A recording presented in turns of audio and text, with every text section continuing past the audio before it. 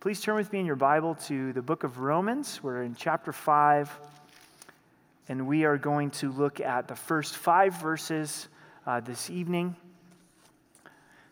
I'll read for us from chapter 5, verse 1, down to verse 5.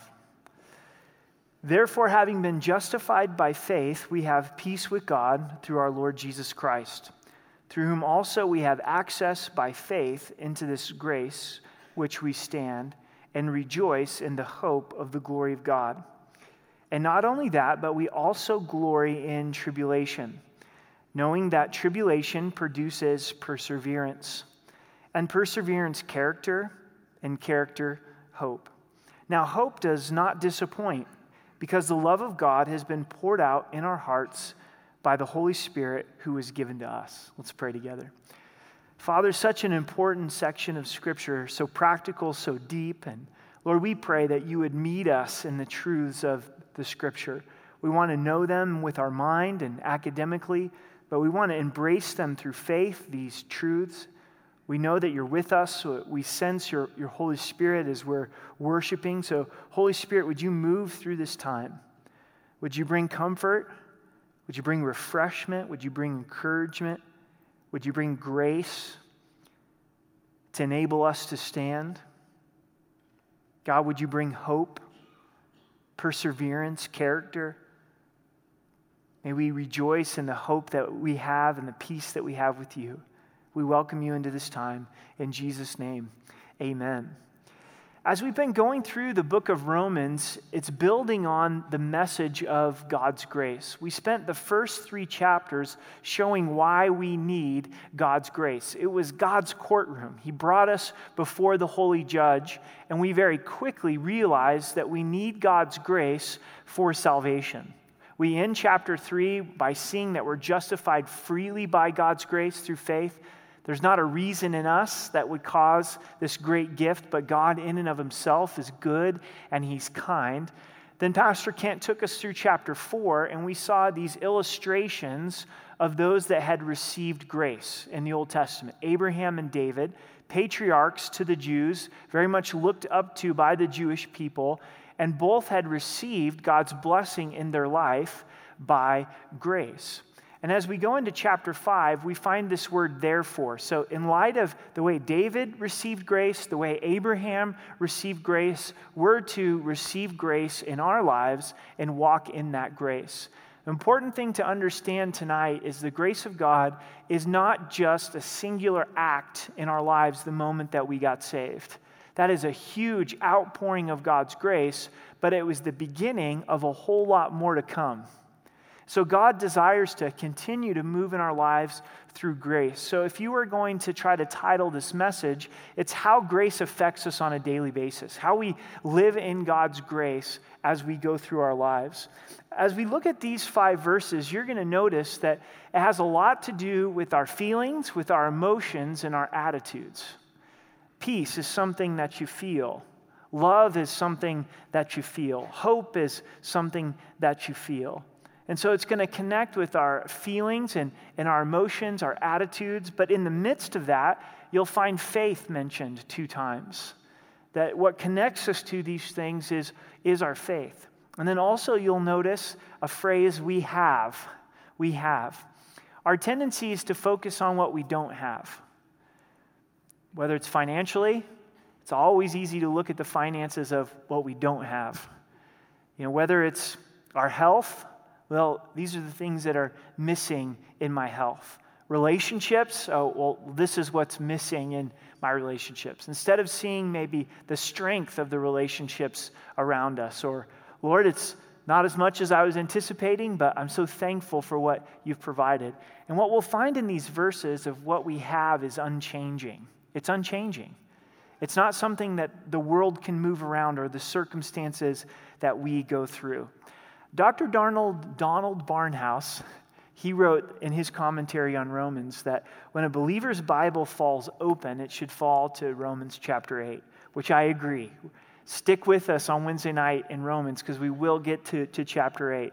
But right behind chapter 8 should be chapter 5. I think this should be a well-worn page in your Bible. I enjoy reading the Word of God on my iPad.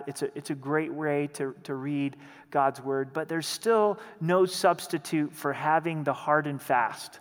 I hope you still have a literal copy of the Word of God that becomes like your best friend, that you know, I don't know exactly the reference, but I know the page. And I can go, and you might not have it with you tonight. That's okay. This isn't a message of condemnation, but have one.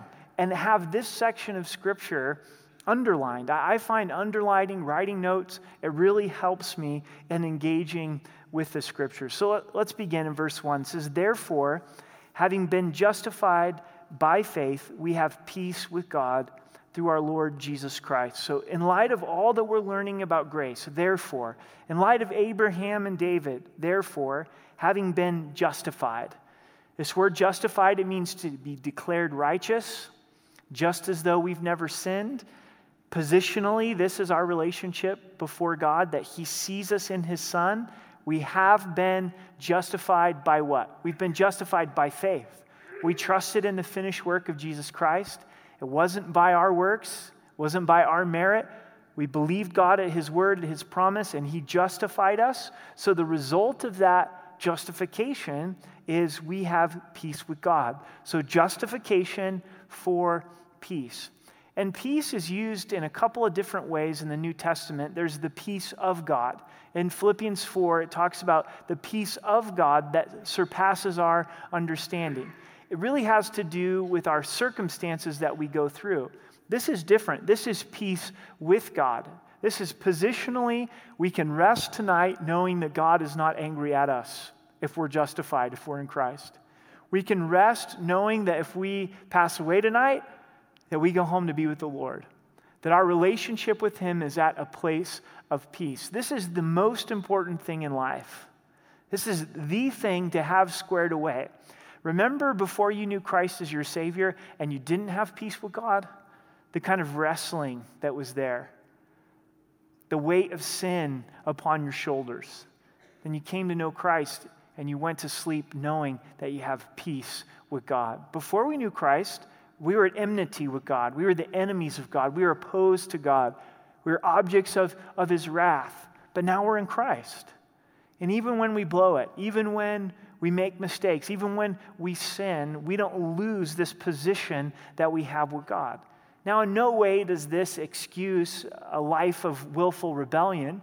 We wouldn't want to abuse this relationship that we have with God, but it speaks of the position that we have with the Lord.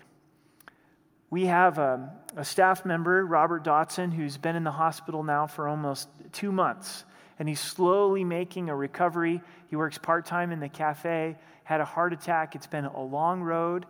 His health is not what it used to be, but it's a journey forward and upward. But you know what? Tonight, Robert Dotson has peace with God. That's something that can't be taken away from him. It's a position that he has by faith as he's trusted in Jesus Christ as his Savior. If Jesus is Lord, if you trust Him for salvation, guess what? Nothing in this life can touch the fact that you have peace with God. You get laid off at your job. You get fired at your job. You go home that night, you still have peace with God. Relationships come, they go, you have peace with God. This is the foundation of our text, to know and rejoice that we have this peace. Notice that it's through our Lord Jesus Christ. That's how that we can come to this place of peace. Let's look at verse 2. Through whom, speaking of Jesus. So Jesus has brought us into peace with God, and Jesus brings us here. Through whom also we have, there's that phrase, we have peace with God, and we have access by faith into this grace in which we stand. God is promising access to grace to provide the strength to be able to stand. Now, grace is a gift that comes outside of us. It's something that God grants to us. So just like He grants salvation, just like He grants justification, He's wanting to grant grace in the midst of trial and difficulty and mundane everyday life to give us the ability to be able to stand. We have this access.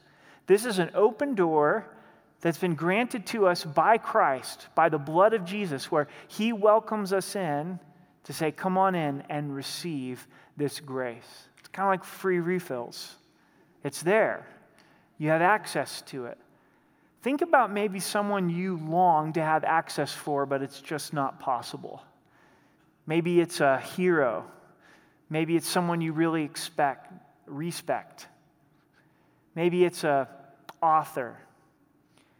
Maybe it's someone like Bill Gates, if you're a computer guy, or Steve Jobs, if he was still alive, or the President of the United States of America, or a pro athlete. Who's that person that you'd be all geeked out about tonight if you had access to? But it's not possible. We don't have access to them. But far greater, you have access to Jesus Christ, the King of Kings. Access to the Father, where he'll give grace. You don't even have to deserve to be there. You don't even have to come to God's throne room and go, aren't you so proud of me today? I did my devotions.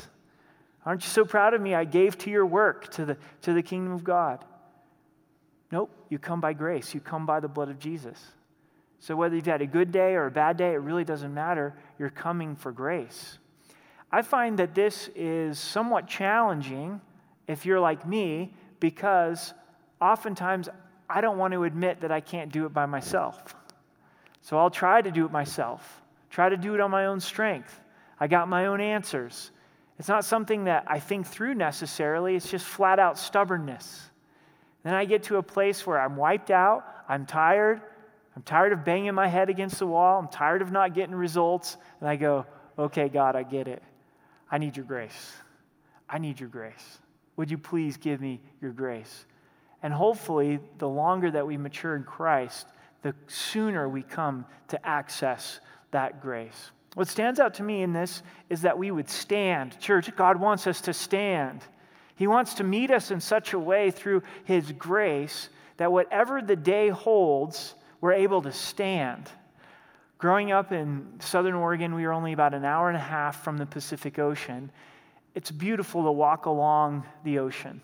The Oregon coast is not sit down and get a tan. A nice day in the Oregon coast is in the high 70s with some sun and some wind. I mean, you just don't get warm water and warm temperatures, but it's majestic. So you're normally walking up and down the beach looking at God's creation. And if you're not paying attention, a sneaker wave comes upon you and you're not standing anymore. It takes you out. Right before I moved to Colorado, I was living in Idaho, and I drove to Portland, Oregon to take my grandma to the beach, my grandma Cartier, and she's now home to be with the Lord. She loved the ocean. I loved the ocean. I knew I was moving east, and so I was like, this would be a fun time to take grandma. So I pick her up, and we drive out to the ocean, and we're walking and talking, and sure enough, we're not paying attention, and a sneaker wave takes out grandma. And she's, and I felt so bad. She got knocked right on her keister. Picked her up, and she was fine. But a lot of times that's life, isn't it? We're going to get knocked down. We're going to get surprised. I don't think there's any way to prepare for some of the things that will happen in life. You're going to get knocked down. I'm going to get knocked down. And it's those moments that then we come to the throne room to receive grace, where God picks us up. He picks us up and he enables us to stand. So the word picture here is not us being so strong to pick ourselves up, but God in his love and his grace going, I have grace to save you. Now trust that I've got grace to help you. Let me pick you up, and I'm going to hold you, and I'm going to enable you to stand. Let's look at a couple other references in Scripture to this truth. Turn with me to Hebrews chapter 4. And let's look at this promise given to us in the book of Hebrews. Hebrews 4, verse 14 through 16. And we're going to be here in a few weeks on Saturday and Sunday. But this is the access to the grace that God has given to us. Hebrews 4, verse 14 through 16. Seeing that we have, again, here's that word, that phrase, we have a great high priest who's passed through the heavens, Jesus, the Son of God, let us hold fast our confession. For we do not have a high priest who cannot sympathize with our weakness, but was in all points tempted as we are, yet without sin. Let us therefore come occasionally. Therefore let us come timidly. Therefore let us come boldly to the throne of grace, that we may obtain mercy and find grace to help in time of need. There's the promise to the access. The blood of Jesus is so thorough and so powerful. The veil of the temple has been torn in two, where God's saying, you come boldly. You come often. You come with confidence. You come with faith that I'm going to give this grace in the time of need. Another reference, 2 Corinthians chapter 12. Let's do a little bit of Bible aerobics tonight. So 2 Corinthians 12.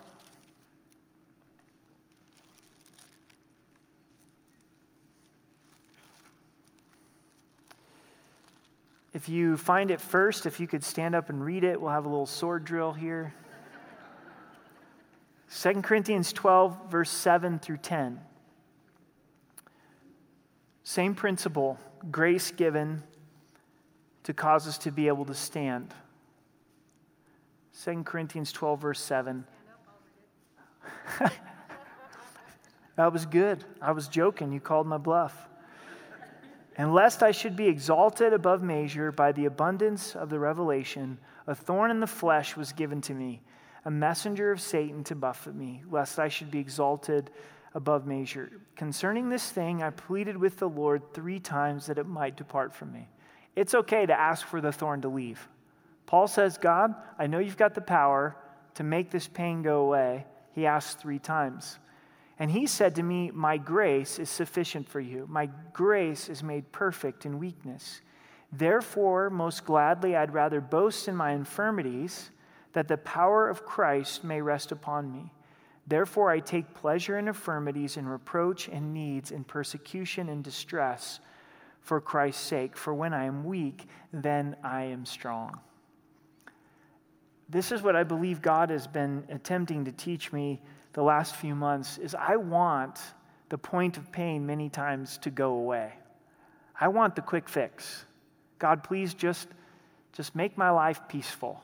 Make my life lacking any trials, lacking any difficulty. And I'm finding, at least for this season in my life, the Lord saying, no, I want these challenges. I've ordained these challenges. These are pitfalls that I've ordained so that you can experience this grace that comes outside of yourself. Sometimes we need to not run away from the pain, but embrace the pain and start to look for the grace. But here's the promise. Brothers and sisters in Christ, here's the promise. There's no difficulty that God's grace is not deeper still. There's an access here to grace and help that's sufficient for the need. Doesn't mean the pain goes away. Doesn't mean the discouragement doesn't go away. It means that God meets us with grace, strength, many times daily to get us through. So we have access. Let's go back to Romans and let's continue with this great list. Access by faith into his grace, which we stand. Before we move on in this list, what does it say? By faith. So if we're going to experience the grace, we have to approach God with faith. God, I trust you. I trust your promise. You told me that you would give me grace. You told me that you give me strength and weakness. So by faith, we're justified. And then also by faith, we access this grace. Now let's think about this logically for just a second. If we have the faith to believe that God could justify us, do we have the faith to believe that God could give us grace in trial?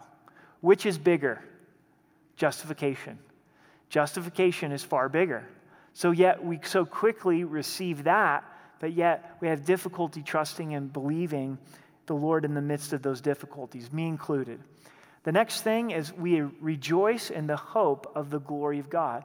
The word rejoice means exactly what it sounds, to take joy again. So we're taking joy again in hope of the glory of God. So there's peace with God, there's access to grace, and now there's joy in hope. So justification for peace, grace to stand, and hope for joy. So we're taking joy in hope. What does hope mean? Now, hope doesn't mean a wish or a whim. A wish or a whim is like this: I hope that the Broncos win the Super Bowl this year. See, that's not biblical hope. That's a wish. Or even more so, if you're like a Raiders fan, I hope they win 3 games this year. Having some fun here, aren't we? I hope I'm going to get a raise this year. I hope things are going to work out.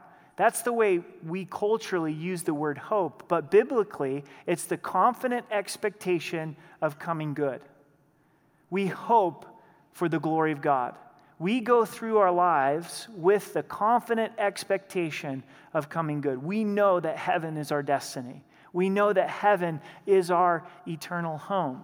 And so we take hope, we take joy in the glory of God, that someday we're going to see his face. That's what was the anchor for Job. As you go through the book of Job and the trials that he went through, Job 19, in the midst of his friends trying to sort this out for him, he says, this is what I know. In my flesh I shall see God. He had hope in what? He had hope in the glory of God. And that's the anchor to our souls as well. And we have to take hope in it. We got to put stock in it. Everything is tugging on our hearts and our lives to try to put our hope in things of this world. But God's saying, no, put hope in the glory of God. You're going to see God. And also, we know that the scripture tells us we're going to see God work in our lifetime. We don't always see it, but a lot of times we do see, okay, Lord, I understand. You're working this together for good. You have a plan. You're in this. You're revealing your glory to me and others through these difficulties. Now, the first 3 of these are easy to accept. We have peace with God. We have access to grace. We have hope in the glory of God, joy in the glory of God. But verse 3 is much more challenging to accept. And not only that, but we also glory in tribulations. Now, I got to tell you, I'm not there yet. I'm not practically at that place when something goes wrong where I'm just glorying in it. Oh, Lord, I just thank you so much for this. Thank you that my car just broke down. Praise you for that. I'm not there yet. Maybe someday I will get there, but I'm not there yet. But that's where Paul's at. And this is where he's encouraging us to be, is to actually take glory in the tribulations. I think this is something that Paul learned through his life. Doesn't come naturally, but this is what we found in 2 Corinthians 12 as well. He's saying, I'm learning to accept it. In fact, I'm going beyond learning to accept it, and I'm actually glorying in it. I'm actually rejoicing in this tribulation because I know that God is at work. It takes eyes of faith to glory in tribulation. Why? Because knowing that the tribulation produces perseverance.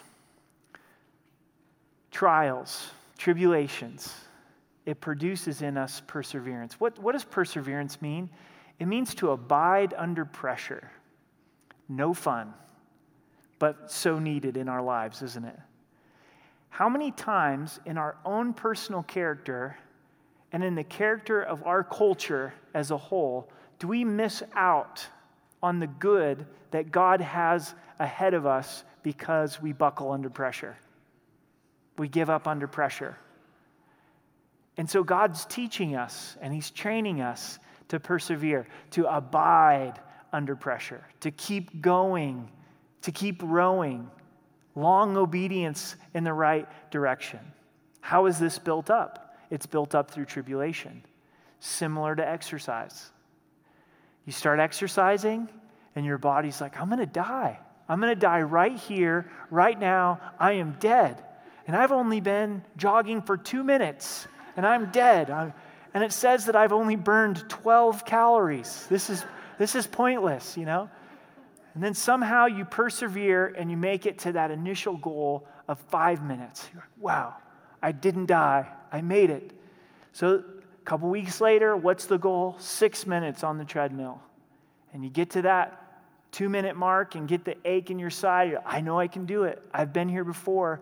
Get to the 5-minute mark, press through, and get to the 6-minute mark.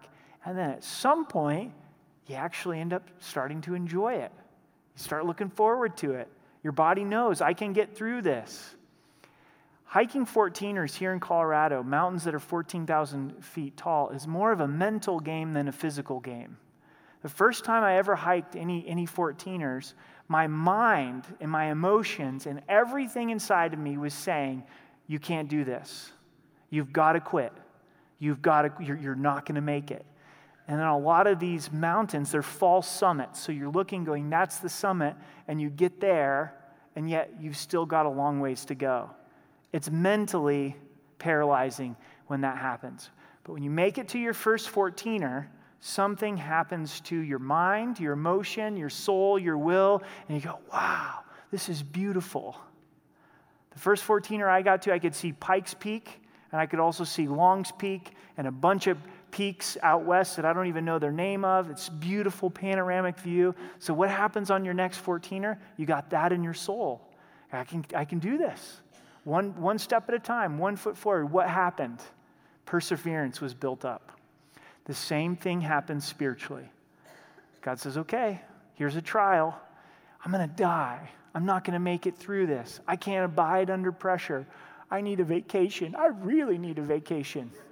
I'm going to treat myself to another cup of coffee because I deserve it, It's just, what's the solution here? And God's just keep going. Don't get weary in doing good. Don't lose heart. Just keep going. And then as you see that work out, there's a moment. There's a summit moment. And you get there and you go, okay, I got perspective. I'm seeing what the Lord's doing. And that you need to journal. And that you need to write down. And that you need to record because there's going to be another mountain to climb. There's going to be another moment where we feel like giving up. If you feel like giving up tonight, would you take hope and take heart, look at the cross, and I'm preaching to myself here, and continue in that direction that God has for you. Press on and press forward. God's working in us this character of perseverance. And after perseverance comes character. This is godly character. These are the things that we long for so much in our lives. Love and joy and peace and patience, Christ-like character. This kind of character doesn't come from reading books. Reading books will help us understand what it is, but it comes through trial. There's only one way to develop this kind of character in our lives, and it's to go through trial. It's to go through difficulty. There's an aspect of learning that's happening here in the sanctuary. It's the lecture, and it's important, but then it goes to the lab. And it goes to the school of hard knocks. It goes to when things aren't going well. And that's really where God is working on our character. We have to see this through the eyes of faith because in the midst of the trial, we don't see it. It's when we get through the trial that we look back hindsight and we go, God was doing something in my character. God was teaching me more about Jesus Christ. I'm sure you would probably say this of some things in your life, when you've gotten through a really hard season and you look back, there's a part of you that wouldn't trade it because you learned more about Christ. And that's where he did a work in your life. I've got a saying, and sometimes it's been misunderstood, but real life change doesn't happen at Disneyland or Disney World. And I know God can touch people's hearts at Disneyland and he blesses them with vacation, but real deep works in our character aren't happening at Waterworld. What I'm saying by that is it's an analogy, go there with me, that real character is not developed in the high points of life. Though we can be grateful for those and experience those, real challenge brings about that real transformation of character. There was a pastor with his wife that was listening to a young pastor preach. And this young pastor was a great orator. He was golden-tongued, wonderful illustrations, enthusiastic, and the wife came home and she was blown away. She said, oh, he did such a great job. And her husband, who was also a pastor, said, he did do a great job, but he'll be even better after he's suffered. Because there's something that happens in our souls when we suffer. There's a transformation that takes place in our character. So if you're in trial tonight, take hope. Have confidence in the glory of God. God's working perseverance. He's working character, but he's also working hope. He's bringing us to a biblical definition of hope. Have you found this to be true in your life? Trials have a way of refining and reorienting our hope into eternal things. When things are going relatively well in our lives, it's very easy to have hope on the here and now. But when there's difficulty, when there's trial, all of a sudden we put our hope in God alone. The songs that Jason picked tonight were perfect for our passage. Many of them had to do with hope and holding on to hope in the midst of trial.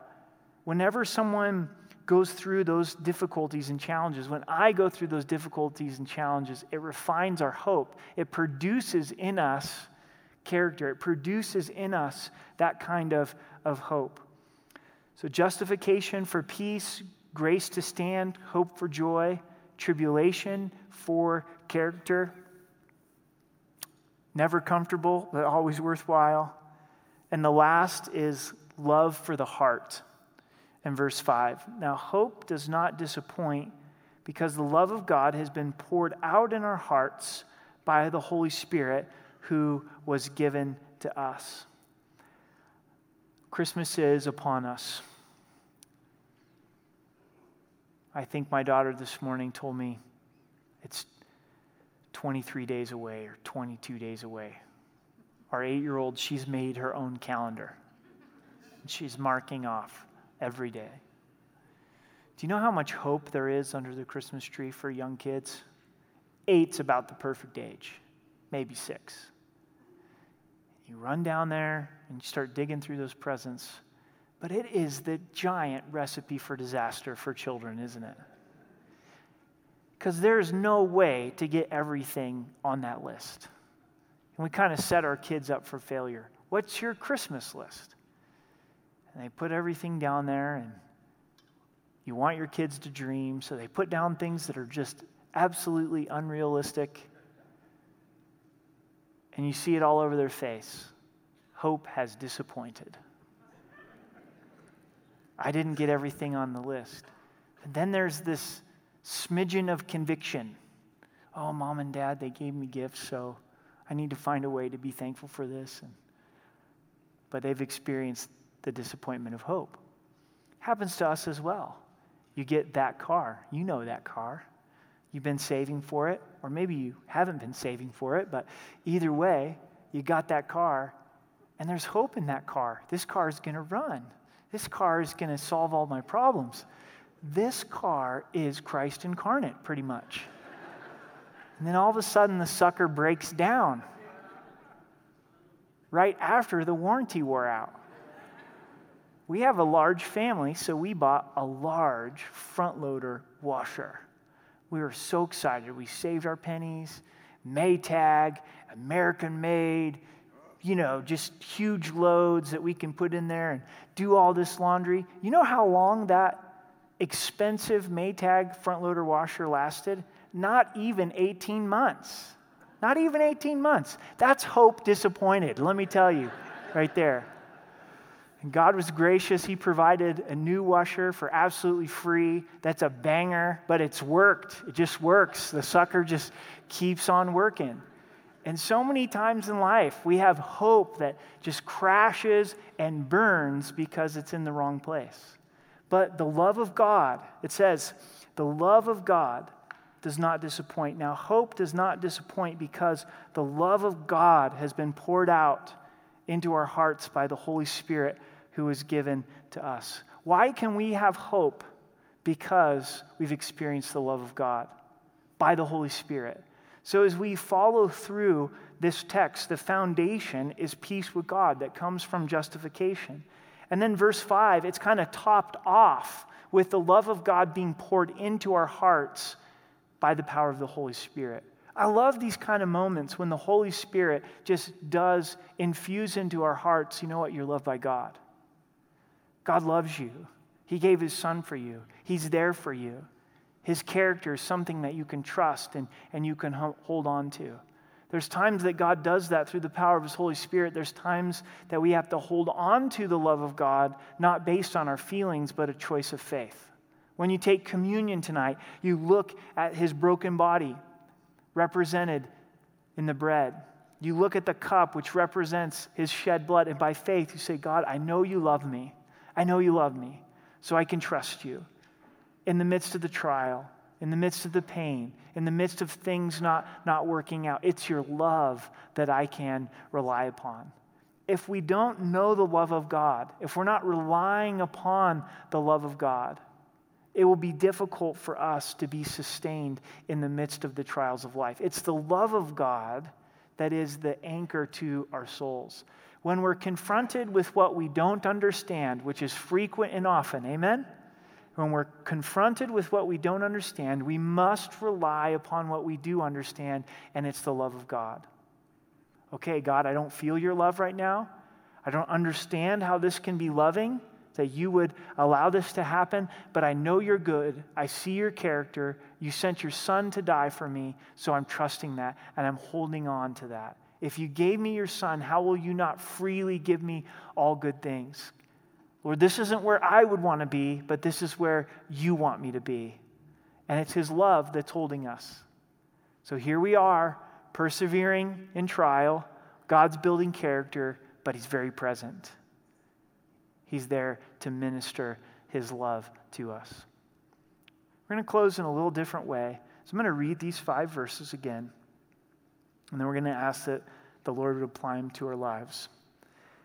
Therefore, having been justified by faith, we have peace with God through our Lord Jesus Christ, through whom also we have access by faith into the grace in which we stand, and rejoice in the hope of the glory of God. And not only that, but we also glory in tribulation, knowing that tribulation produces perseverance, and perseverance character, and character hope. Now hope does not disappoint, because the love of God has been poured out in our hearts by the Holy Spirit who is given to us. Let's pray together. Father, we ask that you would apply these things to our lives right now through the power of your Holy Spirit. We thank you that we have been justified by faith and we have peace with God. We have peace with you.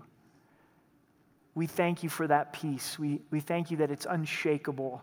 Even our own sin and our own failure doesn't bring us out of that position that we have with you.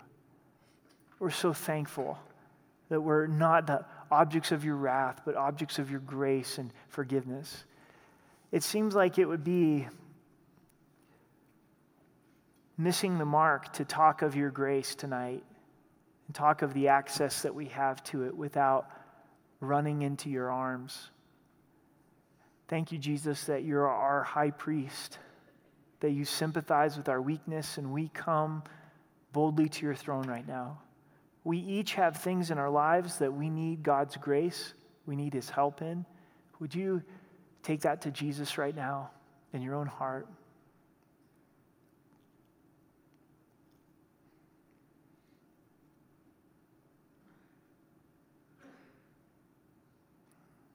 And by faith, we receive that grace.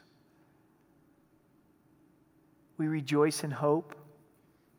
Jesus, we look forward to the day that we're going to see you. We know that is true. We're going to behold you. We're going to bow down before you. We're going to hug you. You're going to hug us. We're going to enjoy all of eternity together.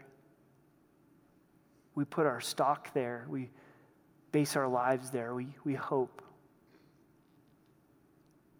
God, many times in our lives, we don't glory in tribulation. We're not thankful for them. We're wanting them to depart.